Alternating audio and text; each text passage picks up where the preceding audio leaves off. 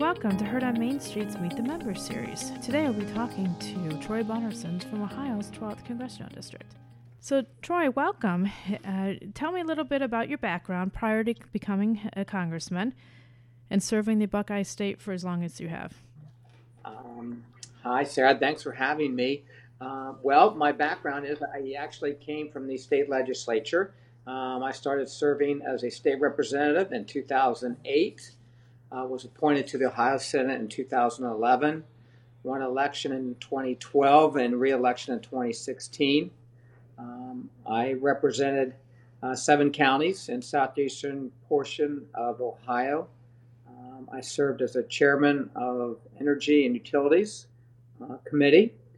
Been doing that for about the last 8 years, and I also served on the Senate Finance Committee and the House Finance Committee. So, that's pretty much what I've been doing. My family farmed, and my father owned a automobile dealership prior to that, and I just happened to be making a career change, a life change. My son was graduating from high school, and we were going to just venture on into different areas. So, and this is where I ended up.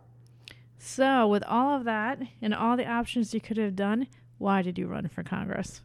I love challenges. I knew this was going to be a challenge, not only from the campaign side, but also be a challenge to come up here and get things done. I have the mindset to do that, the discipline to do that. I'm really structured. I love public service. I love serving people. In my past in the state legislature, I really hyper-focus on constituent outreach and services. And my whole office, in the state legislature and here in Congress is about customer service and making sure we take care of people and their needs are met and making sure everything that we can do for them, we go all the way. So that's why I love what I do, and I knew I was going to be able to do a great job. I surrounded myself with a great team of people, and that's the first thing that you do, and that's so vitally important in this day and age. So I have to tell you, I work with a lot of staff. You do have one of the best staffs on Capitol Hill. Yes. Yeah, without question. So now that you're here on Capitol Hill, what are your top legislative priorities for the 116th Congress? What we're really focusing on, we worked real hard. We got on Transportation and Infrastructure Committee. We have a reauthorization coming up in 2020. So infrastructure is something that's very important to me. The district that I represent has a lot of issues, but also has positive things going on with infrastructure. Columbus was awarded to be one of the smart cities. That was a very successful appointment that they received. So we're going to continue working that project through. Can you tell us what that project is? What is it?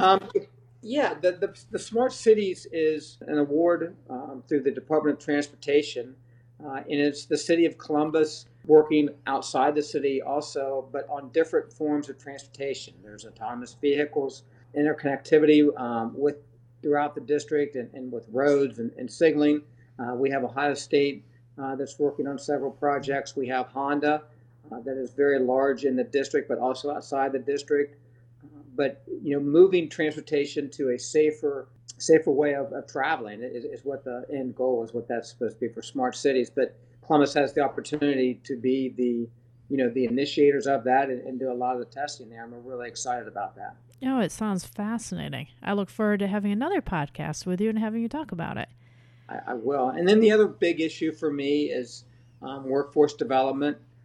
It's been a passion of mine for a long time, even before I was in public service. Having worked the farm and working at the family dealership, trying to hire people and the challenges that was hiring people and keeping good people there, things that we needed to do that.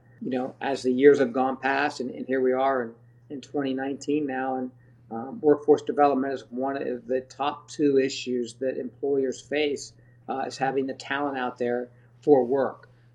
We are fortunate that we do have the lowest unemployment that we have had in 50 years, and when unemployment's at 3.3 in the state of Ohio, that makes it even more challenging to hire people. So getting out there, encouraging kids, giving business opportunities that they have and showing them a way and giving them some direction as to what they can do and make things easier for them to do, to create great talent.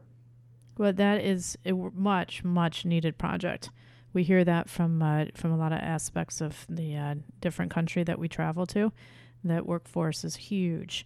So I have a fun one at the end. My last question for you was a fun fact about yourself that the people in your district would be surprised to learn. Some know this, but most don't. So that's why I want to say it, Sarah. But my love of motorcycle riding. Oh, really? I didn't know that. Yeah. Oh, that's cool. So I'd like to, and I ride the motorcycle. Gets a lot of I get a lot of seat time in the summertime, springtime. I will occasionally ride in the fall around the district, but that's a big passion of mine and always has been. That's probably something that is unique that people don't know about me. Yeah, it sure is. Okay, you're the first one that has said that.